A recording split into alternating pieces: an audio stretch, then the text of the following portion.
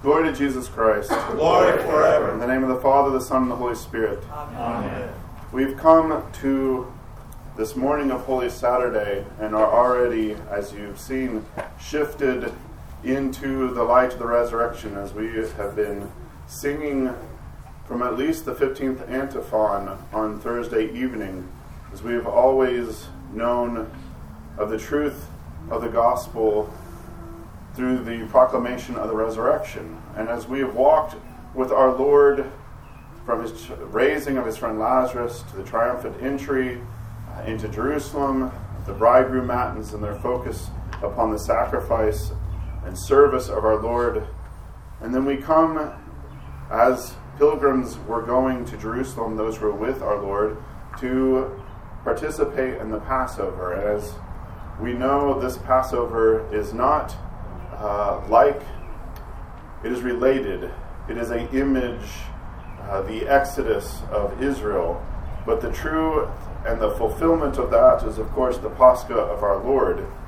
In Israel, when they celebrated Passover, the Pascha, as we heard in the third Old Testament reading, which gives a little bit of an explanation of how they were to prepare and how they were to eat the Passover meal. Once they had slaughtered their lamb, they put the blood on the two doorposts, and then they were to eat flesh that night, roasted. With unleavened bread and bitter herbs they shall eat it. Do not eat any of it raw or boiled with water, but roasted, its head with its legs and its inner parts.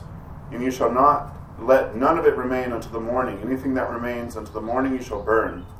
In this manner you shall eat it. Your loins girded, your sandals on your feet, your staff in your hand, you shall eat it in haste. It is the Lord's Pascha. When we come to Holy Saturday, as the hymn, "Let all earthly flesh remain silent," we see stillness of our Lord, the stillness of death.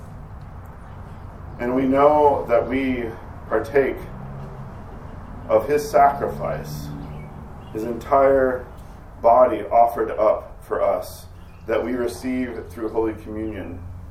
And we see that in the stillness of his death, there is, as we read in the book of Acts, where Peter, when he's giving the first proclamation of the gospel at Pentecost, he talks about how his flesh, quoting David the psalmist, that his flesh was not left to decay.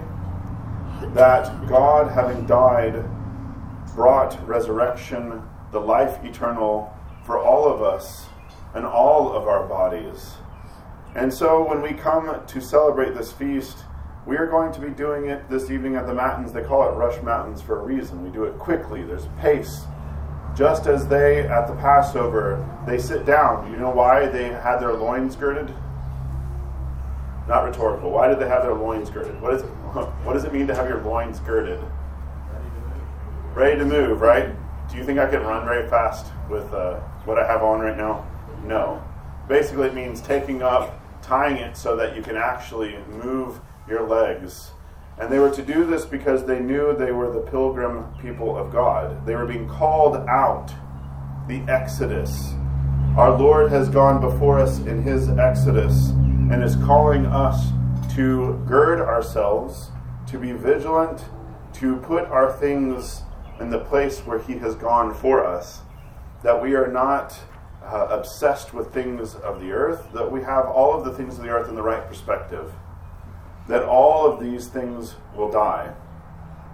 But it is only through our own small deaths to these things of this earth and our own participation in stillness that God comes, rescues us, breathes life into us. It's so often we have a culture of do, and we always wonder why we're so tired, why we're so exhausted, why we have nothing left for those that we love, why we have nothing left for ourselves.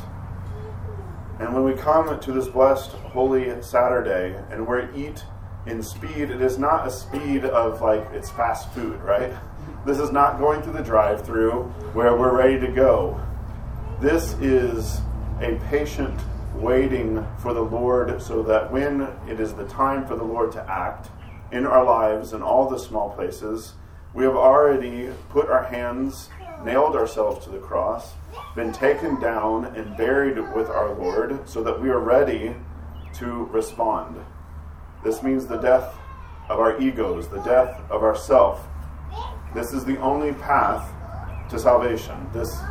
If we read constantly and you hear there's one way to God, and that's through Jesus Christ. Well, that is not through just a belief in Jesus Christ. That is through a complete union with Him, from the cross into the grave, and then up to be resurrected. And then when we die, or if our Lord comes before then, we are raised up and ascend into the heavens, where we will be judged. But this is the path that our Lord has led for us. This is the Lord's Pascha.